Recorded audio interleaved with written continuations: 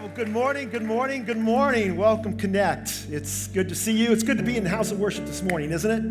We want to welcome you. We want to welcome those that are joining us from our other campuses, online, wherever you're watching us from today. Welcome. We're glad to have you. Those from Tri-County TC campus, welcome. And then my Fram fam in Framingham. Keep my seat warm for me. I'll be back there next week, Lord willing, but so good to welcome all of you and all of you that are here in the room this morning. As was mentioned, I am Pastor Steve, and I tell you what, it is an honor to be here this morning and to share with you as we look into the Word of God, and I don't take this lightly.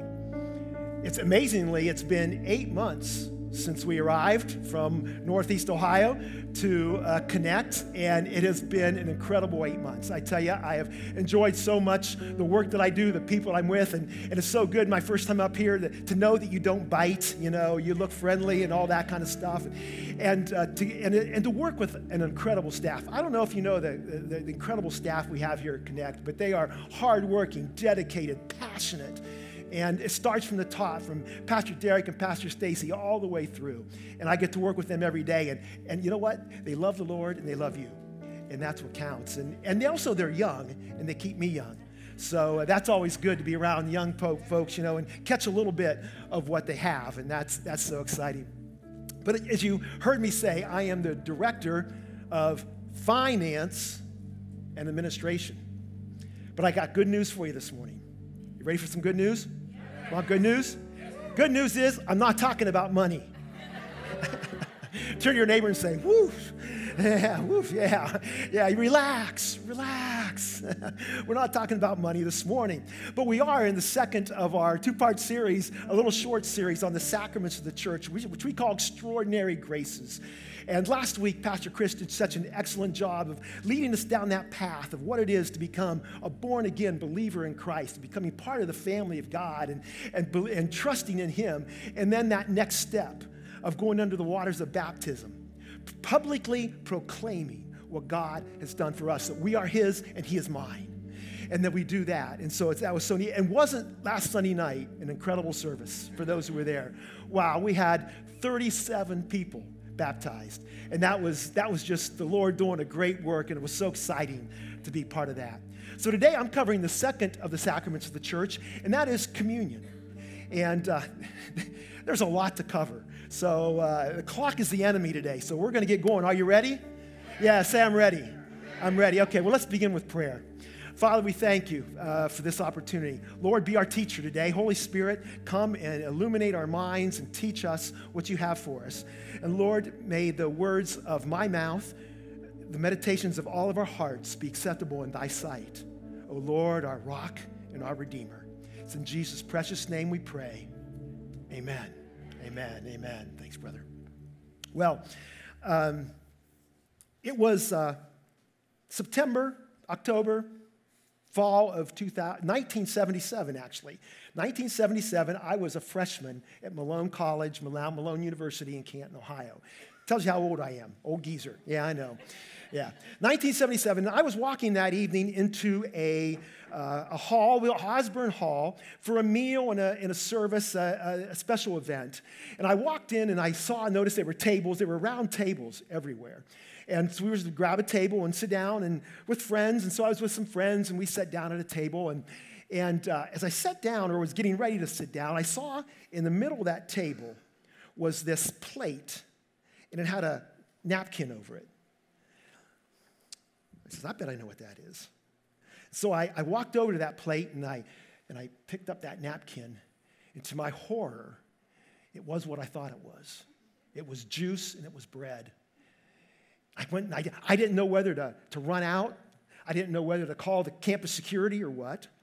Because, and unlike probably many of you, I grew up in a church that we did not practice the sacraments. In fact, my church that I grew up in was an evangelical church. It's the Evangelical Friends Church. But if you know anything about Evangelical Friends, it has its roots in Quakers. And the Quakers are one of the few that in its history rejected the outward sacraments in favor of an inward experience.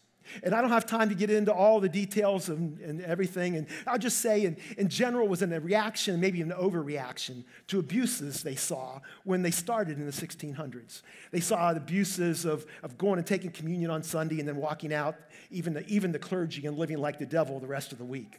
And so it was rejected. And so by the 60s and 70s, our church did it maybe once a year, but we kind of did it in secret, and when no one, if only the people who really wanted it would show up. And so I had never taken communion. And so here I am. I'm a freshman on campus. I'm at this meal. And have you ever been in this situation where you know something's going to happen and you're not sure whether you're to participate or not? And I'm not sure. I'm sitting there, do I or don't I? I'm trying to have conversations with people and I'm trying to eat my meal, but the whole time my stomach is churning. Do I or don't I? And we went through, and it was a wonderful evening, but it kept gnawing at me, do I or don't I? Well, I tell you what, that day I made a commitment that I was going to study, and I was going to learn for myself, and I was going to understand what it is when we take communion. What it is, what happens, what's going on here, and then the bigger question is, what am I going to do about it? And that's the question for me, for you today here, and what we're going to do. I'm going to take you a little bit through the journey I went through of learning what communion is about, but then the bigger question is, what am I going to do about it, okay? Are you ready for that? Yeah. Okay, well, when I started my journey, I started where really the journey starts and ends, right? And that's in God's Word. So actually in the Bibles, we see this instituting of the communion sacrament in 4 different places. We see it in Matthew and Mark and Luke, and then we see it again in 1 Corinthians when Paul talks about what he's learned and what he's been given about communion. And so this morning we're going to start, and take your Bibles, if you have your Bibles with you. If not, on your phones. If I'm off this morning, if I seem off, it's because I'm suffering from separation anxiety. I left my phone at home. This is the longest we've been apart in a long time. So, but maybe it's on your phone or it'll be on the screen too. And we're going to read through here, and we're going to read Matthew's version, Matthew 26, the first book in the New Testament. And so we're going to start there, and we're going to see exactly what we may find out about this thing that we call today communion. Okay? It starts off like this in verse 17 of Matthew 26. It says, on the first day of the festival of unleavened bread, the disciples came to Jesus and asked, where do you want us to make preparations to eat the Passover? He replied, go into the city to a certain man and tell him, the teacher says, my appointed time is near. I'm going to celebrate the Passover with my disciples at your house. And then it goes on to say in verse 19, so the disciples did as Jesus had directed them and prepared the Passover. So this is the event called Passover. Can everybody say Passover? Passover, yes. You see, this is where Jesus instituted this new thing that we are calling communion. But even though it's a new thing, even though it's something that he is changing, we see that it has its roots deeply in Jewish history and tradition, and which means it has its roots in biblical history and tradition. You see, when Jesus would meet from the Passover, and we see here in the scripture, it says 2 things. It says Passover, and it says the festival of unleavened bread. These were 2 separate celebrations. The Passover usually would begin on the 14th of the first month of the Jewish year, and it would end on the 15th. It was a 1-day celebration, followed by a 7-day celebration of the Feast of Unleavened Bread. Now, even in Jesus' time, and even especially today, you usually see these kind of lumped together as Passover. In fact, if you go on the online and start looking up Jewish calendars for holidays, it usually will say Passover for an 8-day celebration that comes in the first month of their year.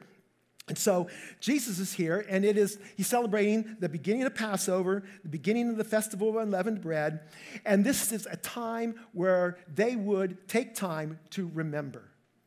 It was an occasion, a celebration of remembering what God had done.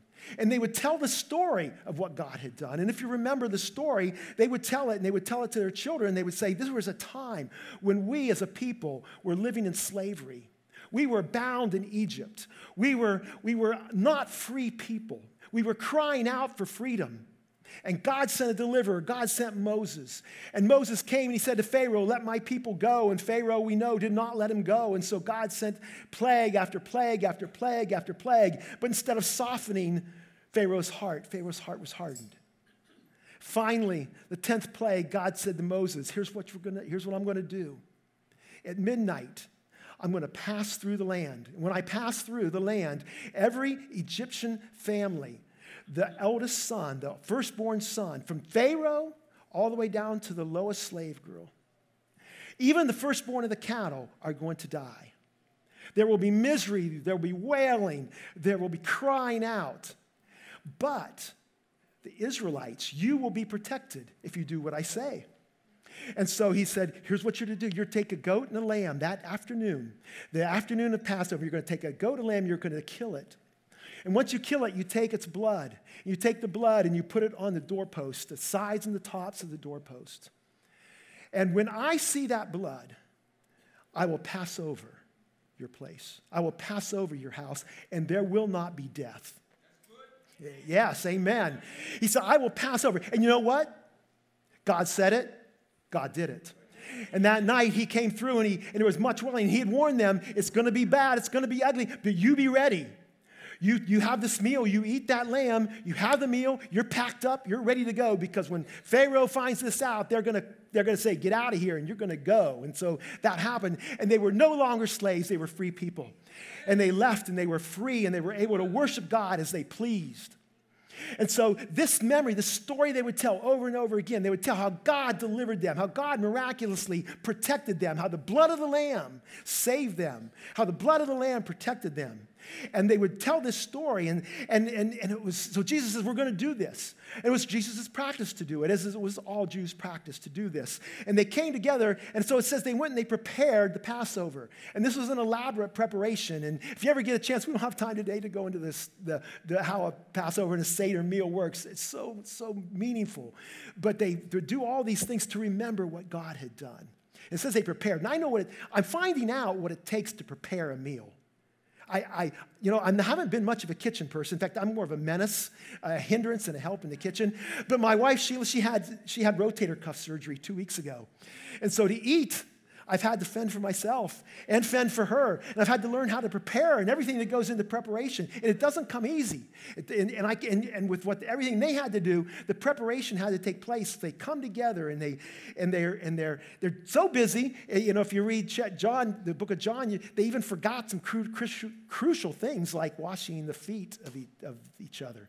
And so Jesus did that. But they start and they go through and they're going through the meal and they're going through the traditional teachings that Jesus would have led about how Moses led the people out of Israel through working of God and how the lamb was slain. As they're progressing through the meal, though, they get to a point, and if by looking at Luke and what Paul has to say, probably after the main meal, Jesus is talking, and instead of following script, he gives a twist. He gives a twist. And we're going to jump down for time's sake to verse 26. Verse 26 of what's in Matthew 26. It says this: while they were eating, Jesus took bread, and when he had given thanks, he broke it and gave it to his disciples, saying, take and eat, this is my body. Then he took a cup, and when he had given thanks, he gave it to them, saying, drink from it, all of you. This is the blood of the covenant, which is poured out for many for the forgiveness of sins. I tell you, I will not drink from this fruit of the vine from now on until that day when I drink it new with you in my Father's kingdom. When they had sung a hymn, they went out to the Mount of Olives. Paul adds this in 1 Corinthians 11, verse 23. He says, for I received from the Lord what I passed on to you. The Lord Jesus, on the night he was betrayed, took bread, and when he had given thanks, he broke it and said, this is my body, which is for you. Do this in remembrance of me. So I had to ask, and we have to ask, what's going on here? What's going on here, and what are we going to do about it? Well, it's clear to us 2,000 years later, anyhow, what Jesus is talking about. We know the sacrifice he was going to make in just a few hours. We know the forgiveness of sins and the victory that was going to be claimed on the cross. And we look back here and we see this beautiful picture of Jesus repurposing the Passover and saying, you remembered it as an event in the past. You know, there was only one real Passover. The real Passover happened 1,500 years or so earlier. They just celebrated it and remembered it. He said, there's going to be another event. There's going to be another event where it is going to be, this time, me. I am going to be the lamb. I'm going to be the one that was prophesied in Isaiah 52 and 53, that lamb who was led to slaughter. That is going to be me, and that's going to be my body, and that's going to be my blood, you see, and I'm going to do it for you. Moses and the Egyptians and the Israelites did it for them, for their children. God is doing it for you and for me. He's done it for you and you and you and you and you in TC, you in Framingham, you online. He did it for us. And when we do it now and we celebrate, we're remembering that event that took place. It's like there's only one crucifixion. There's only one sacrifice. You know, as Americans, we celebrate July 4th, but there's only one July 4th, 1776. It was Independence Day. It was the day that the Declaration of Independence was signed, but there was only one time where Jesus Christ gave once and for all. And he says, this is it. I'm going to give my blood for you. And this wasn't actually new. You know, a lot of times I'm sitting around thinking, wow, I would have been confused if I was in this room. What do you mean? But actually, if you go back and you read some of the other scriptures in John chapter 6, Jesus has had this discussion before. He told him, I'm the bread of life. And he said in that passage, he said, unless you eat my flesh and drink my blood, you cannot have eternal life. That's what he said. And it said that a lot of people, this was too difficult of a teaching for him. And they turned away and they said, I can't handle that. That's too gross. That is weird stuff. And Jesus says, but unless you do it, you cannot have eternal life. You have to eat, you have to drink, you have to come to me. And so he's saying, when you do this in the future, remember me. Remember what I've done. Remember my sacrifice. Remember my pain. Remember all the suffering I went through for you and you. And so, in conclusion, as I've looked at this and other scriptures, I came to this point, and hopefully we'll have it on the screen here, regarding communion. The intent is clear, but the specifics are not.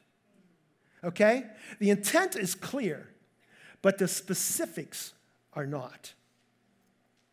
You know, the intent is that we remember what Jesus did for us. We recall, we appreciate, and we participate with him in that. But as I look through Scripture, when I started looking at this and wondering, well, why do they do it this way? And why do they do it this way? And why do they call it that? And why do they call it this? The Scriptures really aren't clear on many of the details, anyhow, of how we do it. And so this morning, for the next few minutes, we're going to go through some of these particulars really quick. But in the end, how much do they really matter? Okay? They don't matter that much. Such things as, what do you call it? What do you call this thing? We've been calling it communion today, right? Well, that communion comes out of 1 Corinthians 10:16.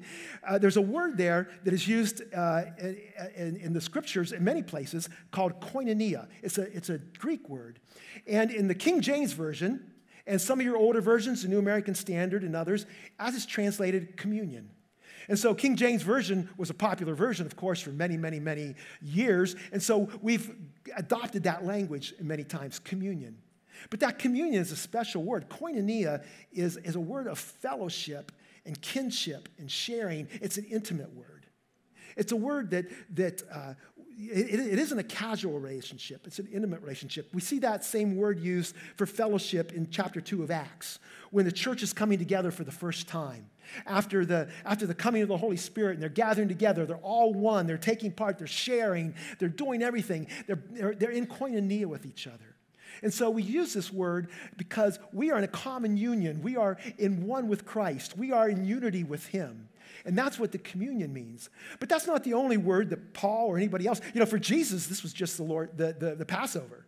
He didn't name it anything. This is Passover. This is a new way of looking at the Passover. But Paul also in 1 Corinthians 11:20, he calls it the Lord's Supper. In 1 Corinthians 10:21, he calls it the Lord's table. Now, what do you want to call it? But then also, Paul in 1 Corinthians 11:24 calls it the Eucharist. That's the Greek word used for thanksgiving or thanks. And so we've seen the Catholic Church grab onto that. And they call the Eucharist. So, potato, potato, tomato, tomato. Call it what you want. Just be reasonable about it. Don't call it football. That's already been chosen. That's already been taken. But we have some guidance in the Scripture. It's communion. It's Lord's Supper. It's Lord's table. My pastor at my home church now, which we do take communion. He doesn't like communion. He likes Lord's table. And he likes that because we should always be in communion with the Lord. We should always be in fellowship with Him. We should never be separated from Him. So he says, let's not use communion, let's use Lord's table, because that's a special time of coming together. So that's what we use.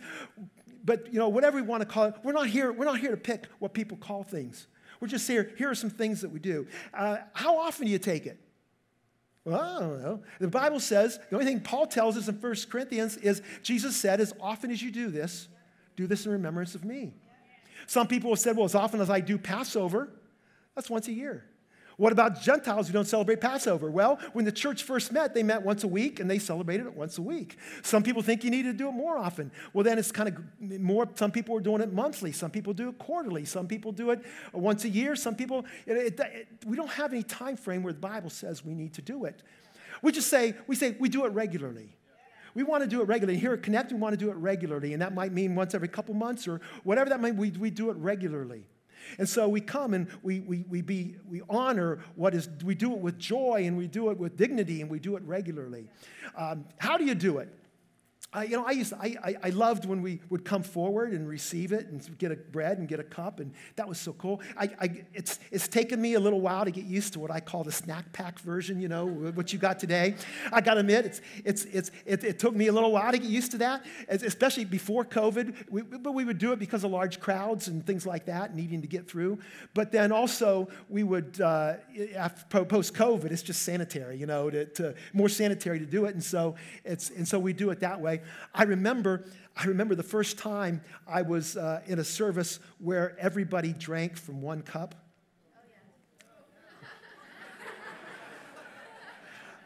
I am a bit of a germaphobe. And I remember we were in an Anglican church. Our son was a theology major, and he was interning at an Anglican church. He invited us to a special service where he was going to participate. So we went, and they're there, and I noticed that we were all standing up to go forward, and I noticed everybody is drinking from the same cup, and there are no other cups. And I'm there. If I go up there and I take a sip with other people's backwash, I am gonna. Oh my, it was, my stomach was, and it came to me, and I'm in my row, and I go, I'll pass, So we do it different ways, but that's the way we do it. We do it different ways. We have different methods, and, we can use cracker or bread or juice, and sometimes I had to use apple juice or whatever might be around, or sometimes even had to use some other, maybe some Pepsi or something like that in cases where there's just nothing else, but we want to do it. But Jesus used what he had. He had the bread and he had the wine. Use what we have. And who can serve? Who can serve? Well, some churches, clergy are only. Only certain people can serve COVID. Here, generally in a service like this, where we have a lot of people, it's someone of some spiritual authority that would serve it. But that doesn't mean you can't. 1 Peter tells us that we are royal priesthood. We are a priesthood of believers. In my past church, when I was pastoring, I had an individual, and she was leading a Bible study at work. And she would tell me about it, and she was so excited because it was growing, and people were coming to know the Lord. And she came to me one day, and she says, Pastor, can I do communion? I said, oh, you bet. I said, let me give you the stuff. So I went to the closet, and I got, you take this, and you do communion. And it was so exciting. My associate pastor at my last church, he started a thing at home where once a week their family around the table would have communion. And they would take turns, the children leading in the communion and sharing the bread and the juice. And so, no, it doesn't. This isn't something that's reserved for any of the spiritual head honchos or anything like that. This is for you. It's for me. We all can do that. Who can receive communion? Well, some churches have a closed table. You have to be a member or something like that, We're not that way. We are a open table. And you can come and you can be served. We don't say you have to be a member. You can be your first time here this morning, first time Framingham, first time in TC, online. Maybe you're just tuning in. You can do this today with us. Now, the Bible does say we should be a believer. We should believe in what Jesus Christ has done for us. And actually, the Bible also says, Paul gives us a little advice in 1 Corinthians. He mentions this in verse 27. He says, so then whoever eats the bread or the cup of the Lord in an unworthy manner will be guilty of sinning against the body and the blood of the Lord. So he says this, everyone ought to examine themselves before they eat of the bread and drink of the cup. For those who eat and drink without discerning the body of Christ eat and drink judgment on themselves. I would say this. Notice that it says examine yourself. It doesn't say the pastor's going to examine you. And, I gotta admit, sometimes I'm better at examining some other people than I am myself. I'm a little more honest, or not as honest when I examine myself. Examine yourself. Come in a worthy manner. Come wanting and desiring to have communion with the Lord Jesus Christ. Some people have used this as a reason to avoid communion. I'm not perfect. Well, here's the big idea today. I want you to get this, and it's up on the screen. It says this, communion is not, get this, not for perfect people. It's for the hungry. Communion is not for perfect people, it's for the hungry. It's for the people who want more of Christ, the people who want to know about him, identify with his sufferings, the people who want him to speak into their lives. Communion is for hungry people. Say hungry with me. Hungry, yes. Turn to your neighbor and say, I'm hungry. That's not the first time that's been said in church, I know.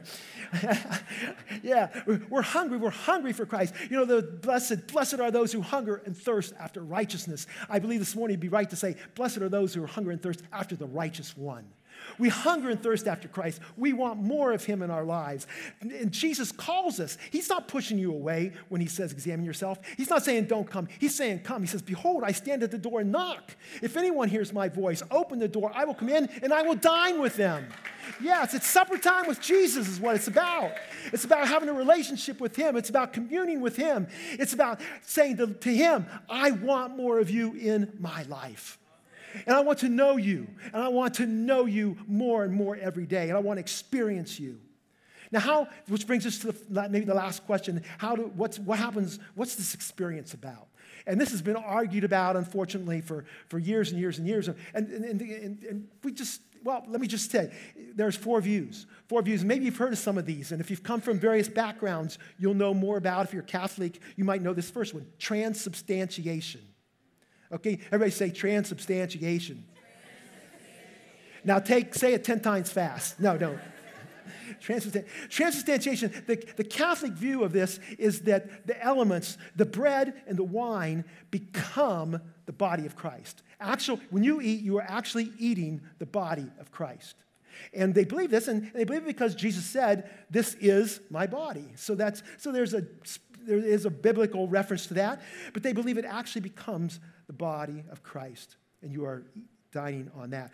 Then there's another one, consubstantiation. That is just a little different. This was Martin Luther in talking about what this might be, and many Lutherans still adhere to this today, is that it doesn't become the body of Christ, but the body of Christ is present in or alongside the elements. So it is still bread and it's still wine, but the body of Christ is present within those. It's kind of like heat and coals. The coals are still there, but the heat is there. And the heat is alongside the coals. And so we have that view. Then we have a view with some other of the reformers came up with, and it was a view called a symbol view. That is, it's symbolic. It's nothing more than a symbol. And you say, well, that might seem a little weak, but think how powerful symbols are. Think how powerful the symbol of the American flag is. Think how powerful the symbol of the cross is. So symbols are powerful. So this isn't just a weak version, but it's a version held by some. But many today, in fact, maybe most Protestants, adhere to what we call a dynamic view of communion. And that is, yes, the bread's still the bread, the juice or wine is still the juice or wine, but Christ becomes present in a very unique, powerful, and spiritual way. And when we take these elements, we are not just taking bread and juice and nothing else is happening, but Christ's presence is arriving in a way that he doesn't maybe in different other occasions. He comes in a special way, and that's when we commune with him. And so there are all these things, and it gets so easy to get torn apart by the various you methods and the various ways of interpreting how you do communion. And that's what I was studying. So how do you do it? And I found out there isn't a prescribed method in Scripture. There are directions. And we know when we come and I just come back to this, take it joyfully and with dignity. I love what the new contemporary theologian, N.T. Wright, one of my favorites, he had to say this in this quote about all of this stuff. And this is referring to the early church. He says this: what mattered was that those who came to the Lord's Supper, or whatever you called it, in true faith really did feed on Christ. They really were nourished by the person, the presence, and the love of Jesus. How that happened, the theological chemistry of it, if you like, wasn't important and probably wasn't knowable either. It's not important, the theological, all that understanding, because it isn't knowable. We don't know exactly how God moves. Are you okay with just a little mystery about God? I love not knowing everything about the Lord. I love that his ways are so far above my ways. Amen? I love that I cannot understand and comprehend the depths of any of his character. I love that he moves in ways that I have no idea how he did it. I love seeing a miracle performed and saying, I'm blown away. God moves and he does things in ways we don't understand. We don't comprehend. All we know is that when God says it, he'll do it. And when we see God do it, we give him the glory for it. Amen? So yes. And so God comes and he comes. So the question is this morning, what is knowable? And as we prepare to take the elements together this morning, what do we know? And guess what? I might tell you what I did that night, whether I took it or not. I did. I took the elements that night, not knowing really exactly everything that was going on. But I determined there were a lot of good Christian friends around me, people from other denominations, other churches, and they were encouraging me. And I said, it's something I'm going to do, but I'm going to learn more about it. And here's some of the things I learned, and as we prepare here, if you haven't got, there are ushers here, and at other campuses, there are folks who can give you your elements at home. Good chance to grab it. But what do we know? Well, I can tell you we know some things. We connect. I love being part of Connect Church. We exist to connect the disconnected. And so we want to connect people first to Jesus Christ and to our Lord. And so we know, first of all, that it's a time to remember. Right? It's a time to remember what Christ did for us. We remember the sacrifice he made. We don't talk about other things. We don't talk about the football game when we come. We don't talk about baseball. We don't talk about whatever we might have done. We talk about Jesus. And we remember what he did for us, the sacrifice that he made, the pain that it caused, and what my sin led him to do. When I was getting ready to leave Willoughby, the suburb of Cleveland, and come here, good friends of ours, very dear friends of ours, took us to dinner. Their names are Bill and June. June is 98 years old, and I had the privilege 5 years ago of baptizing June in the Jordan River, and that was so marvelous. Took her out of her wheelchair, baptized her in the Jordan River, and it was great. And Bill's her son, and they're dear friends of ours, and they took us out to dinner, and we were having a great conversation. June is a wonderful lady, and we're having this conversation, and we're talking, and I said, June, when I get to Massachusetts, when I get to my new church, I am going to tell everybody about June Fainrich. I'm going to tell everybody about you. And before that sentence got out of my mouth, she goes, no, tell them about Jesus. Yeah. I'm sitting there thinking, oh, did she just put this preacher in his place? Tell him about Jesus. Tell him about what he's done. Tell him about his goodness. Tell him about his graciousness. Tell him about how he's brought us out of whatever we were in. Tell us whatever he's done in our lives that has given us victory. Remember that cross. There's a song we used to sing when I was a hymn leader, I was a worship leader, and back in the days of when we sang hymns, I love to tell the story. I love to tell the story. 'Twill be my theme and glory to tell the old story of Jesus and his love. I want to tell that story over and over and over again. Don't forget it. Don't forget what Jesus has done for us. But it's not just the past, it's a present. What is Jesus doing for us today? We exist to connect the disconnected today. Jesus, this whole book is about God trying to connect back with us. Genesis to Revelation, God calling us to him. And once we come, he says, come to me, and we connect with him.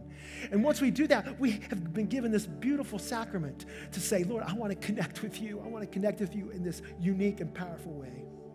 Finally, we look forward to the future. Jesus said, this isn't the end. I'm coming again. We heard that 2 weeks ago from Pastor Derek. He is coming again. He's coming again. And Paul says in 1 Corinthians 11:26, he's quoting Jesus, whenever you eat this bread and drink this cup, you proclaim it until the Lord's death.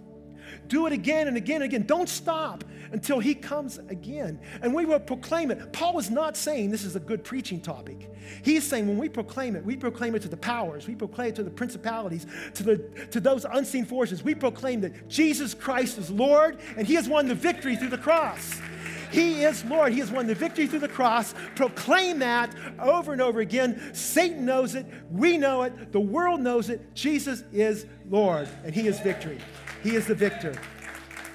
So I took it that day, and I take it again today gladly. I take it with joy, and I take it in reverence and in dignity. So I'm going to ask you if you would take what you've been given. Now the bread is in the bottom, and we're going to take them one at a time. So if you can take and undo the bread.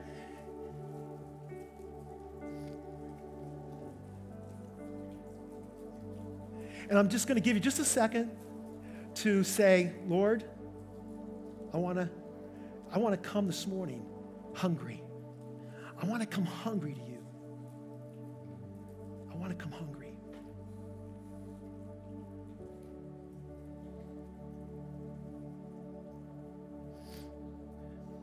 The Lord Jesus, on the night he was betrayed, took bread. And when he had given thanks, he broke it and said, this is my body, which is for you. Do this in remembrance of me. Let's take together.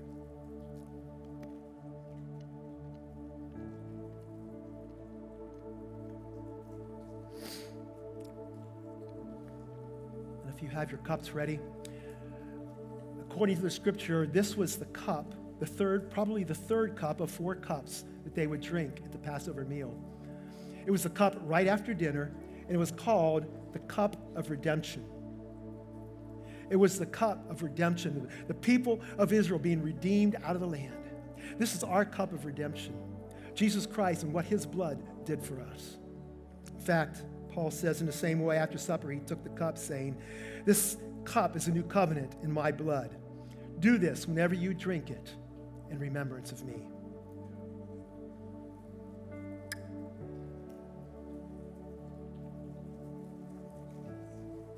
Amen and amen. We're going to dismiss our campuses now. Thank you for being with us today. We love you. And for those here in the room, how hungry are you? How hungry are you for the Lord? Do you know him this morning? If you don't know him, if you're saying, this is all new to me, I don't know. I've come here this morning with a need in my heart. I've come here searching. I've come here hungry. I didn't know what I was hungry for. This is your day. This is the day to say, Lord, come. Come and speak to me. Come and save me. And Lord, this is the time where we invite you to know him. So I'm going to ask you to bow your heads. Just bow your heads, everybody, don't look around. And if today is a day where you say, yes, I am accepting the Lord as my Savior. I accept the sacrifice he made. I want to, as we learned last week, to accept him, to believe on him, to confess my need for him. Today is that day. I'm just going to ask you to raise your hand in a second, to let us know, to make a declaration. It's only going to be me and you and no one looking around. Is there anybody this morning who says, today is the day? Can you have your hand for those Anyone else? Yes, thank you. Yes, thank you in the back. Thank you. Anyone else? Today is the day. I receive the Lord as my Savior. Thank you. Yes. We're going to say a prayer together. And this is going to be a prayer that we all say. I'm going to ask everybody so nobody prays alone. You just pray after me these words. Father, I thank you for this day. I thank you for the love that you've poured out upon us. I thank you for the sacrifice that Jesus Christ made. And I thank you, Lord, that today I have received you as my Lord. That you have forgiven my sin. And I have eternal life through Jesus Christ. Thank you, Lord, for your goodness and your graciousness. In Jesus' precious name I pray. Amen and amen.